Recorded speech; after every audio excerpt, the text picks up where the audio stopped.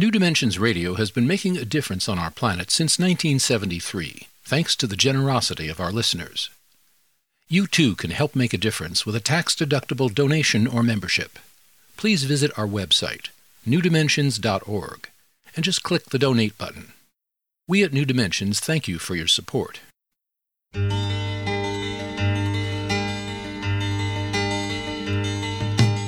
It is only through a change in human consciousness that the world will be transformed. The personal and the planetary are connected. As we expand our awareness of mind, body, psyche, and spirit, and bring that awareness actively into the world, so also will the world be changed. This is our quest as we explore new dimensions.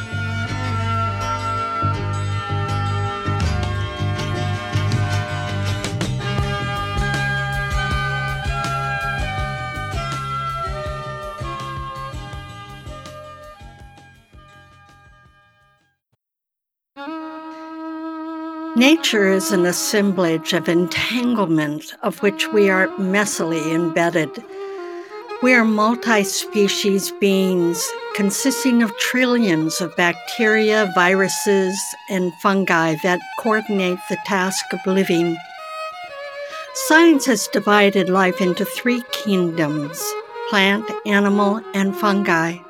Fungi eat rock, make soil, digest pollutants, both nourish plants and cause plants to decompose. They can survive in space, induce visions, produce food, make medicine, manipulate animal behavior, and influence the composition of Earth's atmosphere, to list just a few of their activities. They live their lives largely hidden from view, and over 90% of their species remain undocumented. Today, we'll be exploring the kingdom of fungi and its importance to all life on the planet with our guest, Dr. Merlin Sheldrake. Merlin Sheldrake is a biologist and writer with a background in plant sciences, microbiology, ecology, and the history of philosophy of science. He received his PhD in tropical ecology from Cambridge University for his work on underground fungal networks in tropical forests in Panama, where he was a pre-doctoral research fellow at the Smithsonian Tropical Research Institute. He's also a musician and a keen fermenter. He's the author of Entangled Life: How Fungi Make Our Worlds, Change Our Minds, and Shape Our Futures. Join us for the next hour as we delve deep into the roots of nature and discover our coevolution with fungi with our guest, Dr. Merlin Sheldrake. I'm speaking with Dr. Sheldrake at his home by remote connection. I'm Justine Willis-Toms. I'll be your host. Welcome to New Dimensions. Merlin, welcome. Thanks for having me, Justine. It's great to be here. It's great to have you. I would love to go back to your childhood because there's a story you tell about how much you love to just jump into autumn leaves, into these piles of leaves, and you notice at some point how the piles would start to shrink through time, through the weeks. And that led your father, Rupert Sheldrake, to help you out to understand what was going on. He developed an experiment for you. I'd love for you to tell us about that experiment in your early childhood. Of course, yes. Well, I think it's quite a classic experiment to show how things mix and meld and transform. And so we got a plastic bottle, and we cut the lid at the top of the plastic bottle. And we filled it with layers of soil and sand and leaves, and soil and sand and leaves. And then we added some earthworms.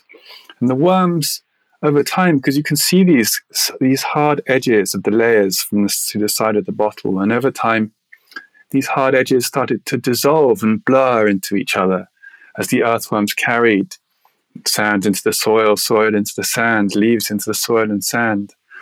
And it was a very vivid way to see how the soil is both alive, but also as a way of modeling the way that things change and the way that things decompose, because you could see how quickly this happened, and you could see these hard edges and these hard boundaries dissolving. So it was a very memorable experience for me. And that's kind of an origin story for you, that even this book, in Entangled Life, I mean, is coming out of that childhood experience of you're really seeing something right in front of you decompose and how it all worked. Is that right? Is that? Absolutely, yes. So, I mean, that was one of the foundation experiences for me. There were quite a few, because the fungal lives are so unavoidable that it's hard to have lots of different routes into a fungal interest. But that was certainly one.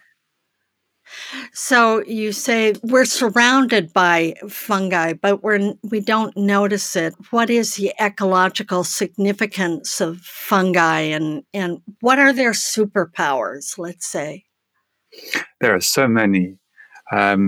I think of them as metabolic wizards. You know, they have these amazing powers of transformation and chemical abilities. So, for example, minerals from rock moves its way into the metabolic cycles of the living through fungal activity, who can use high pressure and acids to digest it. There are fungi that live in plant roots, without which plants would never have evolved. And these fungi supply plants with nutrients and water and underpin the food chains that sustain almost all life on land. There's decomposition, which is a huge thing. Now, if fungi didn't decompose, we'd be buried kilometers deep in bodies. And so we live in the space that decomposition leaves behind. And this is a major one. Fungal activity returns huge amounts of carbon to the atmosphere. You can think of them as turning the carbon cycle in some ways. So they actually don't do photosynthesis themselves. They don't take energy directly from the sun. How do they get their energy?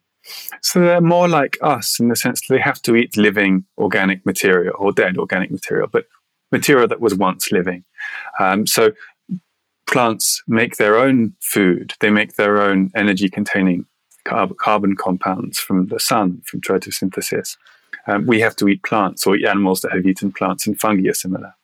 So fungi is more like mammals, like humans, than plants in some ways. Is that fair to say? Yes, and we're more closely related to the animal world. The animal kingdom is more closely related to the fungal kingdom than the fungal kingdom is to the plant kingdom. So we do share this basic nutritional logic with fungi. It's kind of hard for us to understand that, because they don't have a brain, they don't have a central nervous system, and they don't look like us. They're quite alien. Help us to understand this life that is embracing us, and we don't even know it. But what is this network? Yes, so most fungi live most of their lives not as mushrooms. Mushrooms are the fruiting bodies of fungi, akin to apples on a tree or grapes on a vine. Most fungi live most of their lives as branching, fusing networks of tubular cells known as mycelium. And this is how they feed. They put their bodies in their food, unlike us. We put food in our bodies. They do it the other way around.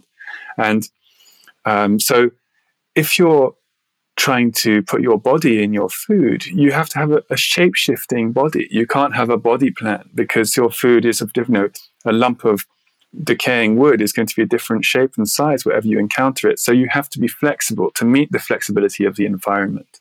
And for that reason, it would make no sense for a fungus to have a brain, because just like plants, if you stay in one spot, you're vulnerable to being eaten or preyed on. And if you had a brain, you'd just be one move and you'd kill the plant. One move and you kill us. And so we're very vulnerable like that. The brain is useful for us because we have it neatly packed up in a kind of suitcase of our skull, which is good because we roam around, we locomote. But fungi and plants, it would make no sense to have a center of control like that. So they don't. And so their control is distributed. They regulate their behavior both everywhere at once and nowhere in particular. So I get it that it's kind of shape-shifting. It's sort of like I think of it sort of like a Star Trek thing of this alien that can shift its shape and move around and be a whole network.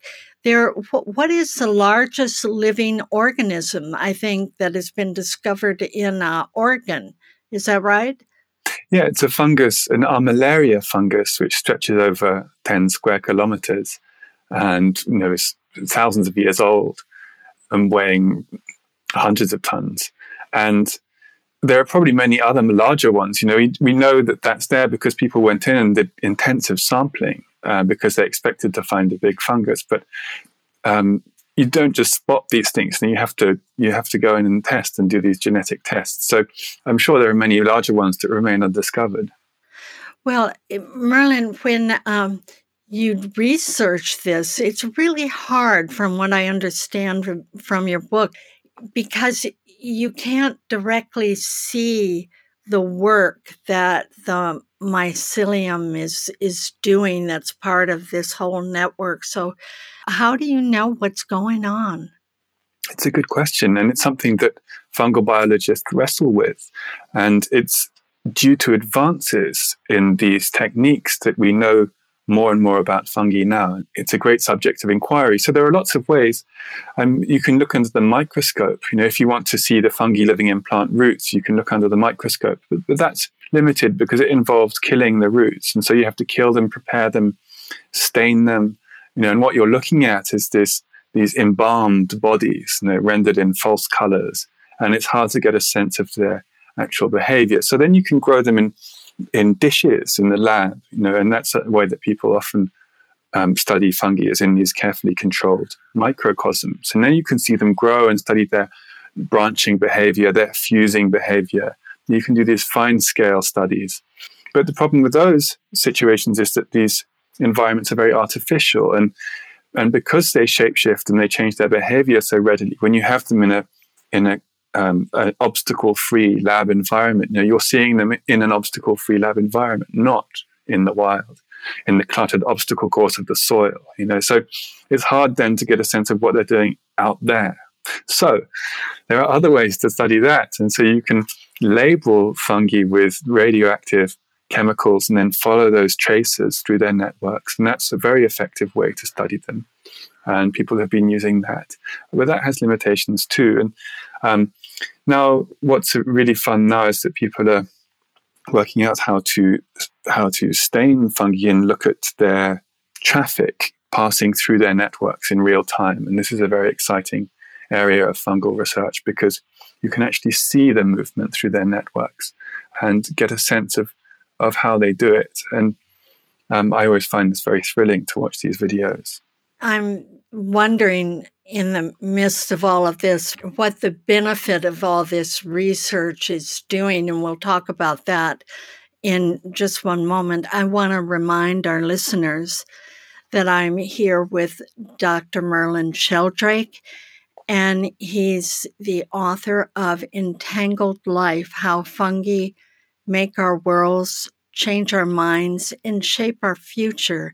And if you want to know more about the work of Dr. Sheldrake, you can go to his website, merlinsheldrake.com, or you can get there through the New Dimensions website, newdimensions.org. I'm Justine Willis-Toms. You're listening to New Dimensions.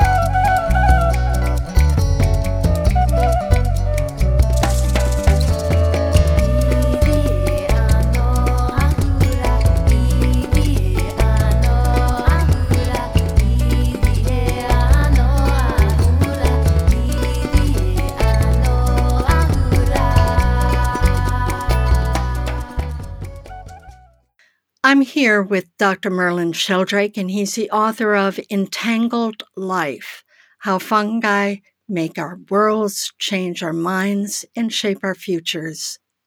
Merlin, I'd love for you to say something about what are the expectations of the research that you're doing? Why are you doing it, and what benefit is it to human life to know more about fungi? So the type of fungus that I've been studying are these so-called mycorrhizal fungi. Myco meaning fungus and rhiza meaning root. So these are the fungi that live symbiotically, cooperatively within plant roots and range out, lacing out into the soil in a fine mycelial network, where they scavenge for nutrients and water and return these to the plant and trade with the plant. And the plant in return supplies them with energy-containing carbon compounds. And this is a very ancient relationship. It is as old as plants' life on land, 500 million years ago or so, more or less. The earliest ancestors of plants, the algal ancestors of plants, started to make their way out of fresh water and onto the land. But these were puddles of photosynthetic tissue. They didn't have defined forms, certainly no roots, and they would not have been able to scavenge in the solid medium of the soil. And so fungi, at that point, we're pretty sure, struck up a relationship with these algae and behaved as their root systems for the first 50 million years or so of their life on land. So this relationship is older than roots, it's older than leaves, it's older than wood, it's older than flowers, older than fruit. It's a more fundamental part of planthood than any of these characteristics that we think of when we think of the word plant. So this relationship is really fundamental to what we call life on land. And because our lives and the lives of all the animals that sustain us also depend on plants, this relationship is really a pivotal one for us. So understanding more about how this works, how we can work with this relationship, how we can understand more about the ways that these relationships form or break down, this is all very important. Can plants live without fungi? Some plants don't form strict mycorrhizal relationships, but about 90% of plants do. The ones that don't form those relationships form more casual relationships a lot of the time with fungi in their roots. And all plants, so far as we know, form relationships with fungi in their leaves and in their shoots, these so-called endophytes. And so plants are really part fungus. Their microbiome is a fungal one, and these relationships go back a very long way. So I think of plants as algae that have evolved to farm fungi, and fungi that have evolved to farm algae. Oh, it's very, very complex. I'm thinking of going back to the scientific method, or maybe the classical one, where science researchers often go about to break down complex systems into component parts. They separate, just sort of sort out things and pull them out of their context and look at things like that. And you're doing a different thing. You're approaching it in a different way, I believe. Well, I wouldn't say that it's that different. It's a scale question, right? So if you're studying anything scientifically, you have to limit your the theater of your study. You have to have a spotlight, a focus on something, because when you're designing studies, you have to. It's like a net. You let some things pass and you try to catch certain phenomena, certain behaviors. So you have to define these limits and these edges. But one thing is interesting about studying fungi is because they're such fundamentally connected organisms, because they live their lives entangled with other organisms, it's very hard to study them without quickly bumping into their associates. And so I would say that fungal ecologists end up thinking about the bacteria that live with the fungi. They end up thinking about the plants that live with the fungi quite fast, because you simply can't study these organisms without studying their environments. And their environments are actually living organisms a lot of the time. There's something that you describe in the book. It's, I think, polyphonic music. And then you gave an example of some women in Africa who are searching out certain mushrooms, and they do a polyphonic song. And I in one of my choruses, we do a polyphonic jungle songs where different parts of us are singing different things. And after a while, it kind of all blends in some way into some matrix that makes sense, but everybody's singing something different. So it's kind of like you're describing that. That's helping us to understand the connections and the entanglements. Is this why you brought that up in the book? Yes, I was trying to think of this relationship between parts and the whole. When you look at a mycelial network, you can see these growing tips. It's made up of this multitude of growing tips, these tubular elongating cells. And when you watch a growing tip, it branches, it fuses, it navigates its environment. But then all these other potentially millions or billions of growing tips are doing the same thing at the same time. And so it's tempting then to think of this as an aggregation of individual tips. But then you realize quite fast that you can't think about it like that totally, because they're all connected to each other. So I end up shuttling between this, is it a collection of parts or is it a whole? And because I wanted to explore that more, I was trying to think of analogies in the realm of human experience. And I thought that polyphonic music was very helpful, because the polyphonic music is where you have the singing more than one part, telling more than one story at the same time, where these parts don't meld into a unified front like a barbershop quartet. Each part retains its identity, but it still twines and dances with the other parts. And so if you played polyphonic music to someone and say, sing me back the tune, and to 10 people, everyone would sing you something different.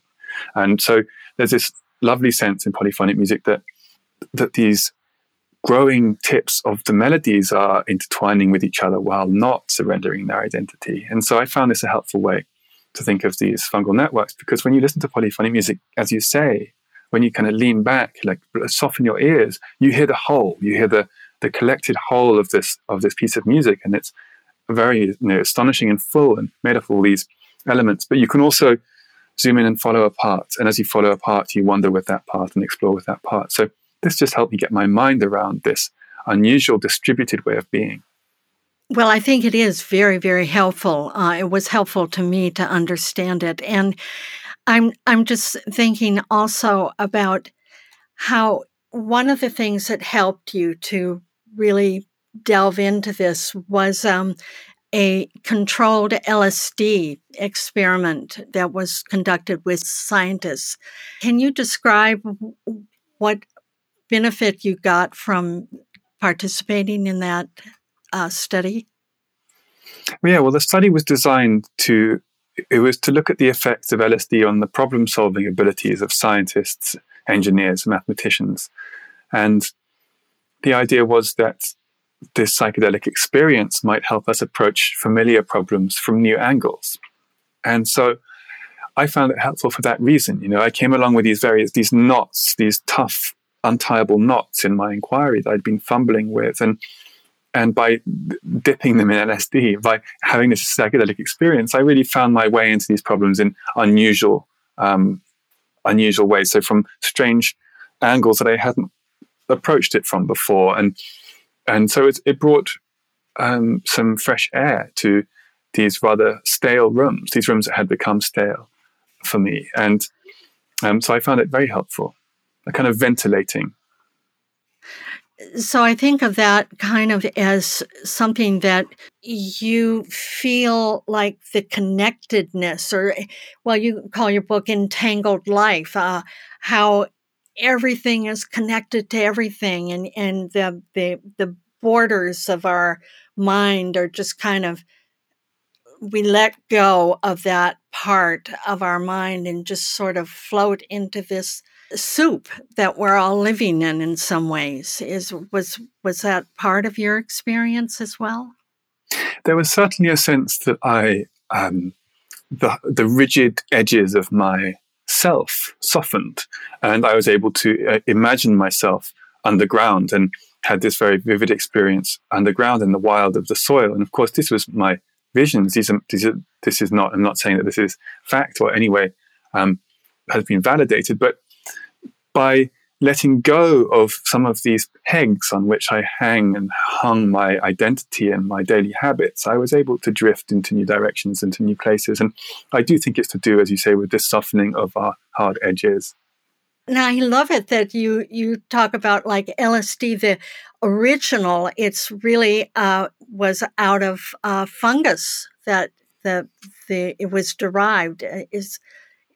Yes, Is that so right? Albert Hoffman was studying the ergot fungi, which are these fungi which can induce grisly symptoms, convulsions, and sense of unbearable burning. But they've been used for hundreds of years, or maybe more, by midwives and herb wives as obstetric drugs, as ways to staunch postpartum bleeding. They're very effective, and to induce uterine contractions. And so Hoffman was studying these ergot fungi to try and find new obstetric drugs. And he was studying this in Sandoz Labs in Switzerland, a major drug company. And out of these ergot alkaloids, he synthesized a compound which then he used to make LSD. So it's not that the fungus produced LSD exactly in that form, but it was out of this study of these fungi that Hoffman stumbled across LSD. And so I was comforted by that knowledge when I went into this experiment. So really immersed in fungi, right? Mm-hmm. And there's something about coming out of that. You talk about the wood wide web. What is we think of the World Wide Web, but this is the wood wide web. So what is that web? It's a kind of affectionate term that's been given, a nickname that's been given to these shared networks of mycorrhizal fungi that so we have a plant and a mycorrhizal fungus, as I was describing, but these fungi are promiscuous and they can grow into the roots of multiple different plants at once. So these fungi have many plant partners at the same time. And the plants are also promiscuous and they can have many fungal partners at the same time. And what this means is you can have these overlapping shared networks of fungi. And through these networks, nutrients can pass in some cases, potentially signaling molecules can pass, and water can pass, and it's a fascinating phenomenon. And this has given rise to this concept of the wood wide web.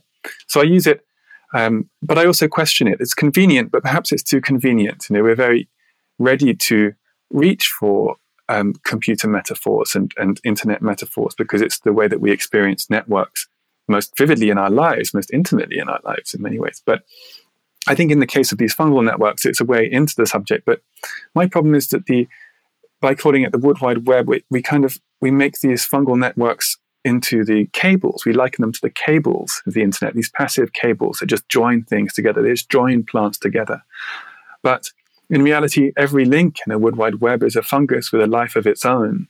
And the fungus is by far it's certainly not a passive a member of this assemblage.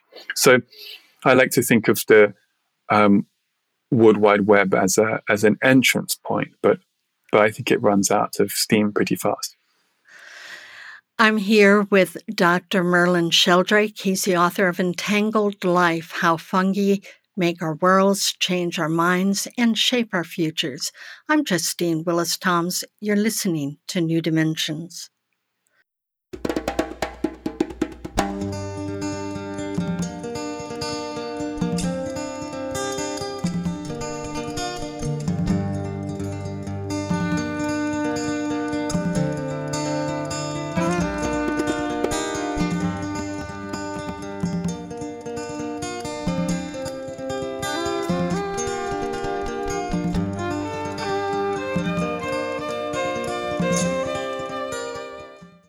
I'm here with Dr. Merlin Sheldrake. He's the author of Entangled Life, How Fungi Make Our Worlds, Change Our Minds, and Shape Our Futures. And Merlin, we were just talking about the World Wide Web, and we want to fix things. We want to say, okay, now I understand the whole thing. But what I noticed about you and in reading your book is that you've been able to keep your mind open with a sense of curiosity, and also an ability to not know the answer, but live more in the questions. You're still right in the midst of it. You haven't really. It's a vast field, and it's going to keep going and going for you. Is that right?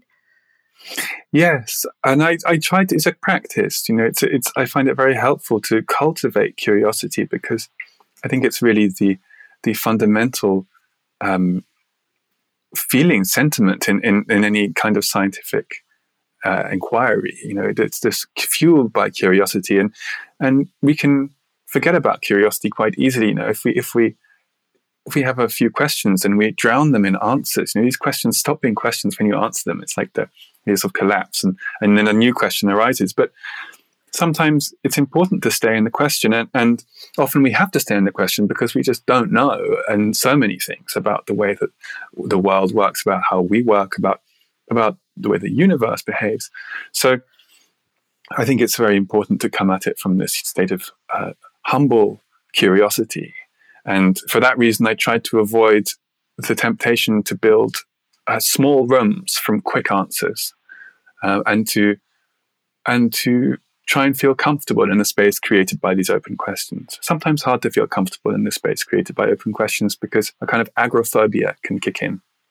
Well, I think that this is true in all of our lives, besides, the pointed research that you're doing specifically on these mycorrhizal networks, fungus networks, but just for life in general, to just keep it open and keep asking the question and not making assumptions. I know that we're working on right now here in the U.S., particularly, we're working on the idea of racism and what are those deeply seated parts of ourselves that are racist, even when we say, "Oh, I'm not racist," and I kind of look at like our whole society is going through a scientific experiment to really delve more deeply into the roots. And so it was very synchronistic to be reading your book about entangled life and going to the root of things and the root of life has been very significant for me. Do you have any comment on that? Well, certainly that the a poisonous and a troubled relationship to other humans, and our poisonous and troubled relationships to the natural world are deeply connected. And we're not going to create a socially just world without also creating an environmentally just world, and vice versa. And so it's a very powerful moment, and there's so much hurt and pain. And Merlin, I know that you mentioned, I think it was your book, and maybe it was an interview that you gave, that you had a mild case of COVID-19, possibly, that you think that that's what you had. And I'm thinking about this small, tiny virus that has just stopped the world. This invisible microscopic life form has been able to just stop economic growth, stop everything in its tracks, and I find that curious. And we think we're in control, and maybe it's so much is so unknown. It is amazing, isn't it, that there's the invisible world of viruses, and viruses aren't considered by many to even be alive. So some people think they are, and some people think they aren't. There's different types of viruses, but on the whole, these things are some of the smallest biological entities that exist, and the fact that these beings can, to bring about such profound shifts in human behavior is amazing. Of course, viruses have been doing this forever. And they're one of the big drivers of evolutionary novelty, because viruses carry bits of genetic material between organisms. And so actually some of our big evolutionary moments have come from viruses. The evolution of placental mammals required a retroviral infection to allow organisms, young fetuses, to develop within their mothers, to disable their mother's immune systems, to allow them to develop without triggering an immune response. So at the root of so many of our behaviors, we have a viral encounter, an ongoing viral encounter. So it's, I think, important for us to remember that they do all sorts of things behind causing diseases. So they've been with us for a long time, and they'll continue to be with us. And it's quite amazing. And talking about, you were saying like some people considered virus not alive, and I'm thinking of, you mentioned in your book a language for some indigenous people, Potawatomi. Okay, there you go. Thank you. And they consider everything alive. Their whole language is based on verbs, like it's not a hill, but it's a hilling. It's like a hill is in the process of healing. Where is that edge of what is life and what is not life? That's kind of the language that science is grappling with, isn't it? Yeah, so I think that's very amazing. I learned that from the work of Robin Wall Kimmerer, who's a great inspiration and a beautiful writer and a beautiful thinker.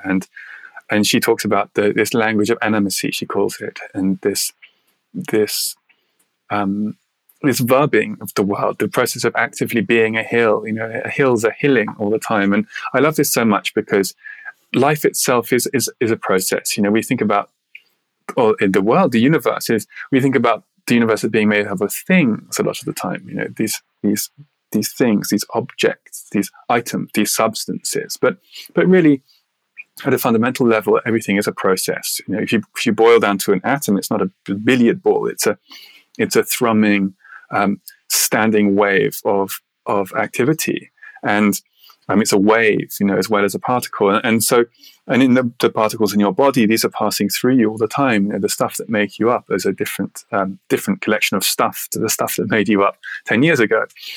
So what are you? You're not. You're a system through which matter is passing. You're not a stable thing. You're a stabilized process. And so I find this really helpful to verb the world.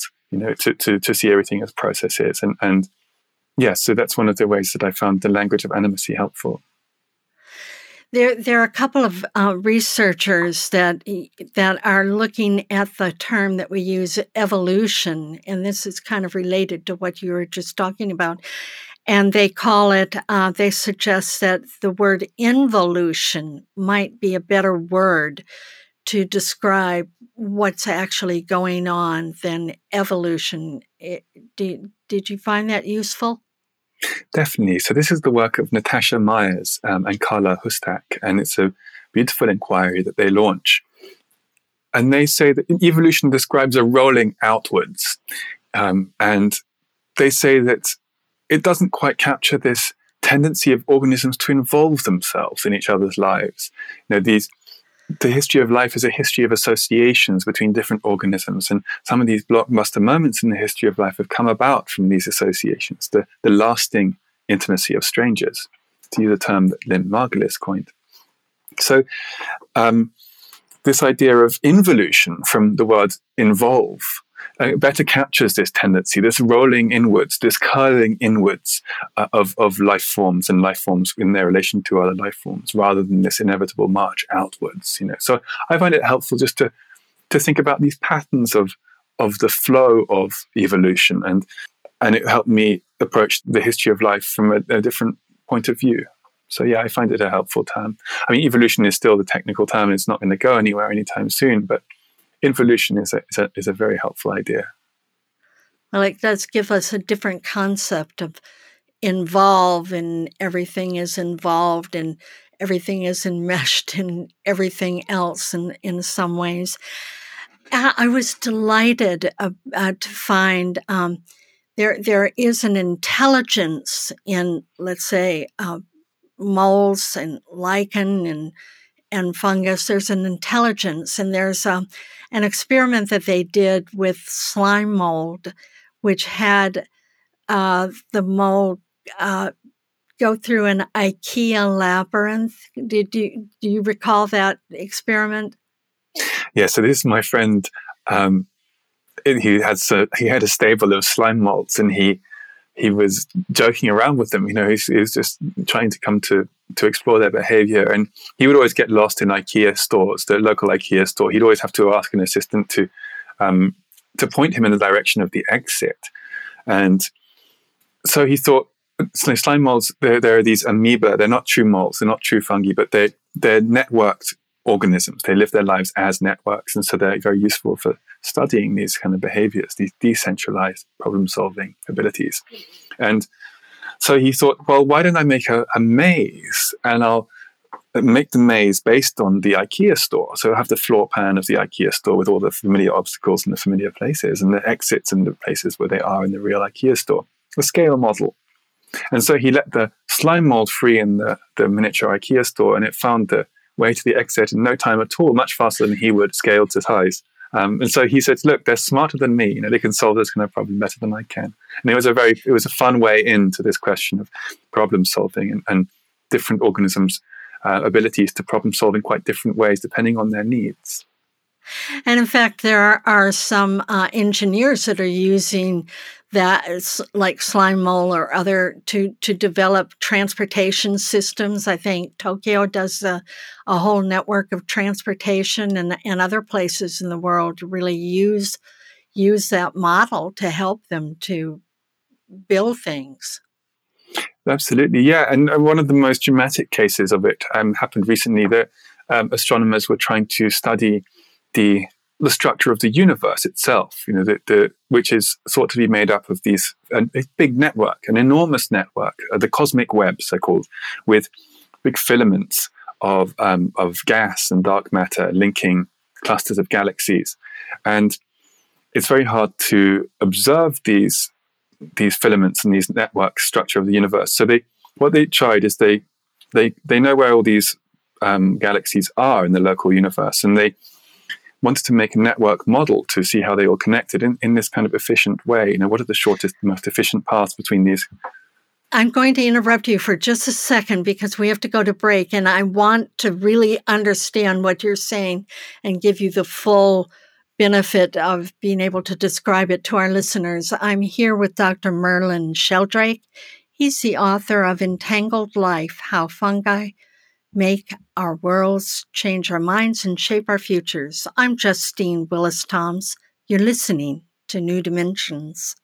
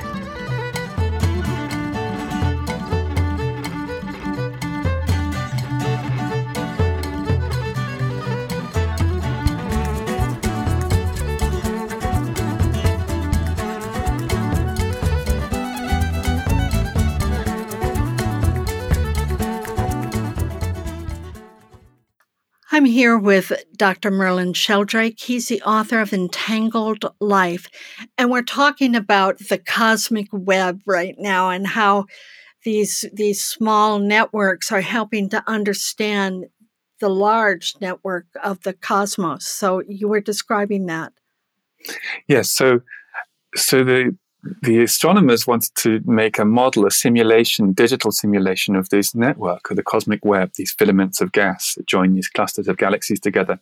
So they used an algorithm which was devised by watching slime mold behavior, because slime molds have this very efficient space searching algorithm. So they used a slime mold algorithm to connect all these clusters of galaxies.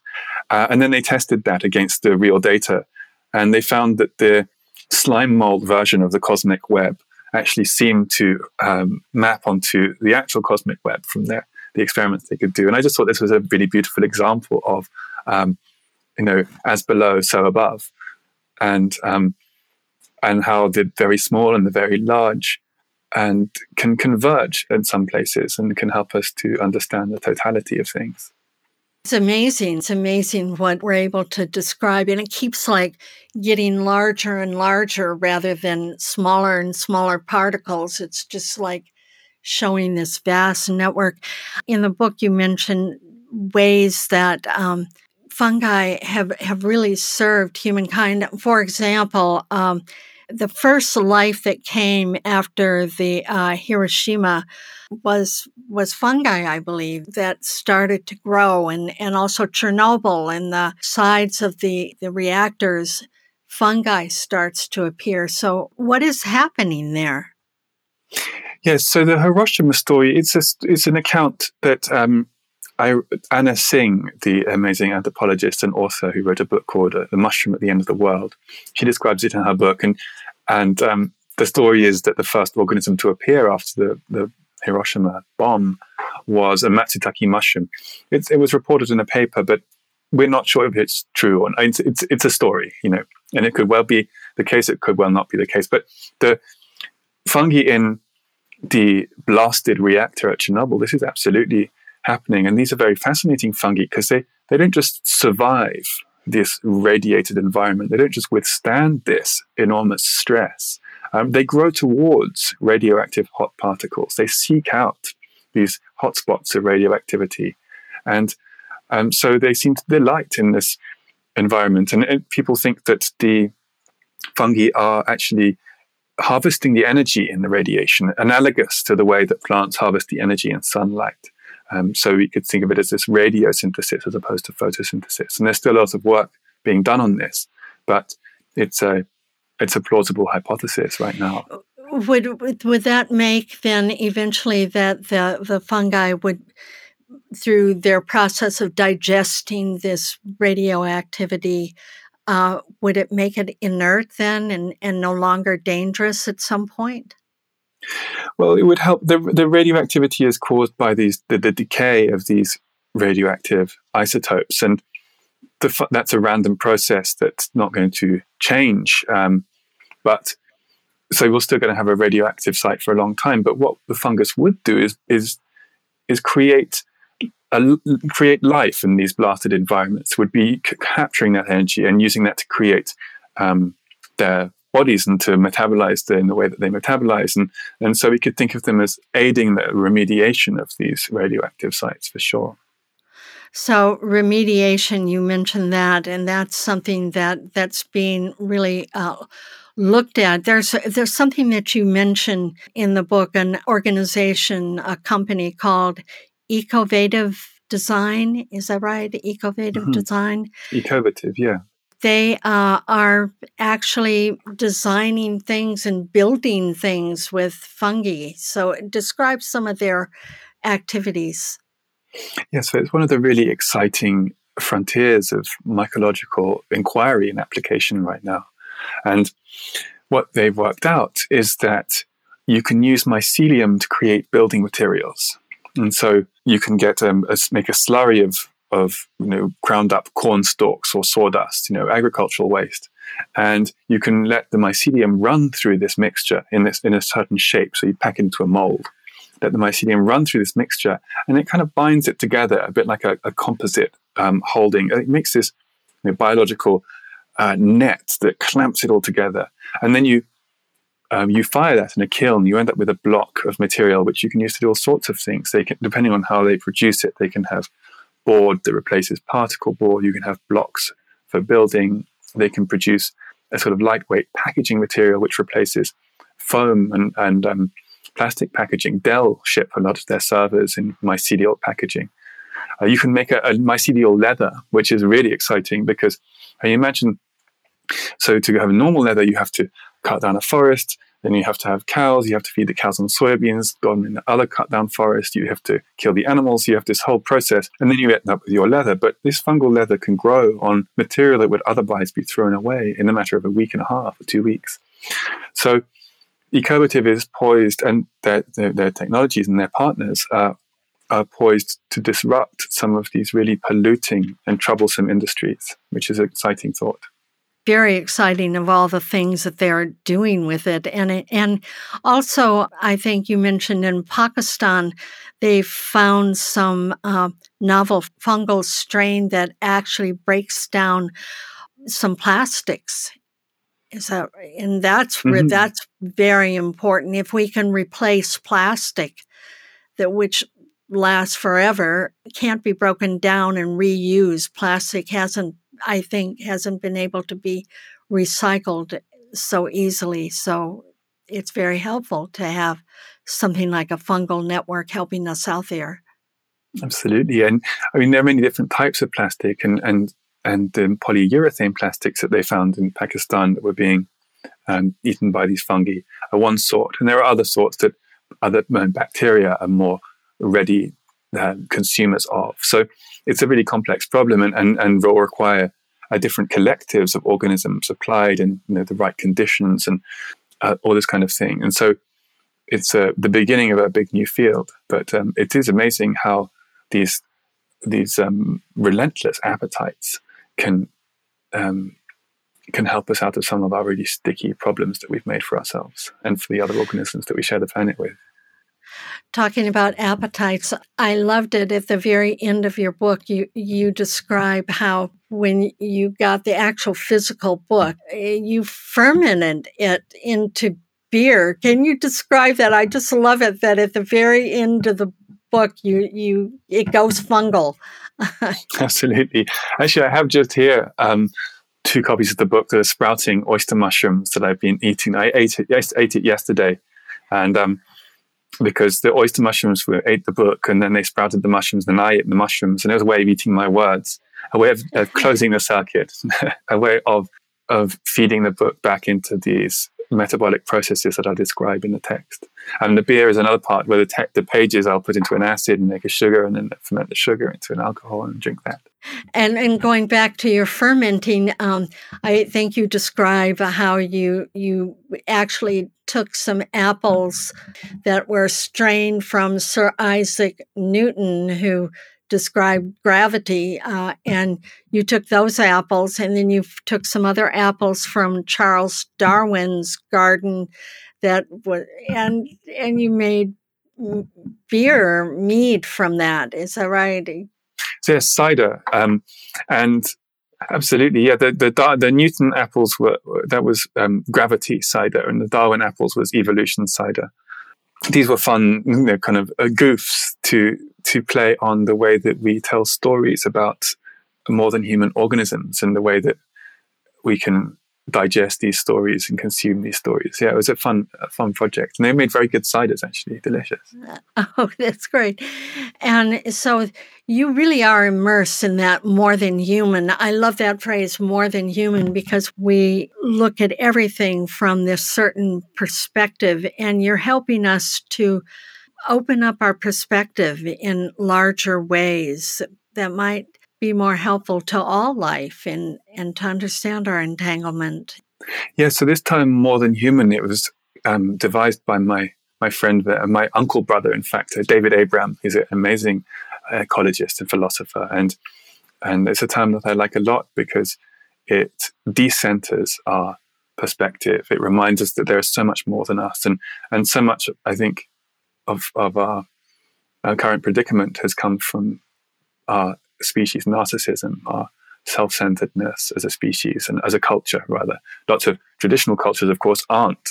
They don't have this kind of species narcissism and a certain kind of reductive, materialist approach to the natural world. So this is a modern problem we face, or modern being the last few hundred years. And it's the More Than Human just helps to relax, again, some of those hard edges. And that's something I find really helpful, to think of our edges as actually not being so distinct, not being so unbreachable, that we are enveloped, we're open systems, enveloped in this seething world of life forms and processes. And we're a part of that. And whether we like it or not, it's a question of whether we want to admit it and to start looking at these relationships we find ourselves bound up within.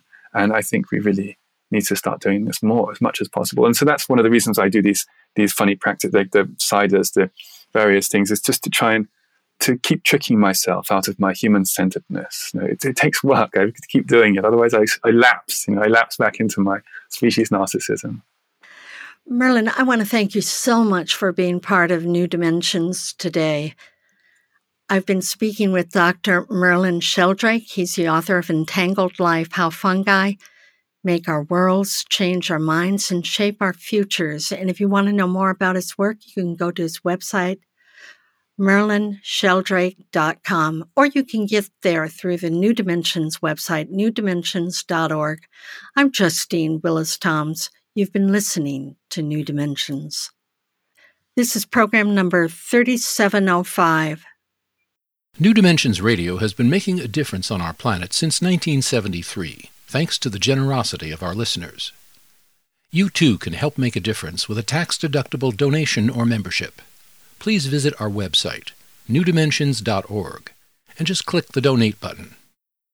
You can also subscribe to our free weekly podcasts and find over 1,000 hours of audio dialogues in our searchable archive. New Dimensions is produced by New Dimensions Radio in Santa Rosa, California, USA. Our executive producer is Justine Willis-Toms. Our post-production editor is Lou Judson. For over 4 decades, New Dimensions has been producing weekly conversations at the leading edge. We sincerely thank all of you who have supported us by being members of Friends of New Dimensions, as well as members of our affiliate stations. My name is Dan Drayson. On behalf of everyone at New Dimensions whose endeavors make this program possible, I'm wishing you well. New Dimensions Radio is an independent producer supported by listener contributions. To find out more about the program you've just heard, to subscribe to our free weekly newsletter and our New Dimensions and New Dimensions Cafe podcasts, and to access thousands of other programs in the New Dimensions archive, please visit our website, newdimensions.org. That's newdimensions.org. Or call us at 707-468-5215. That's 707-468-5215. Please join us next time as we explore New Dimensions.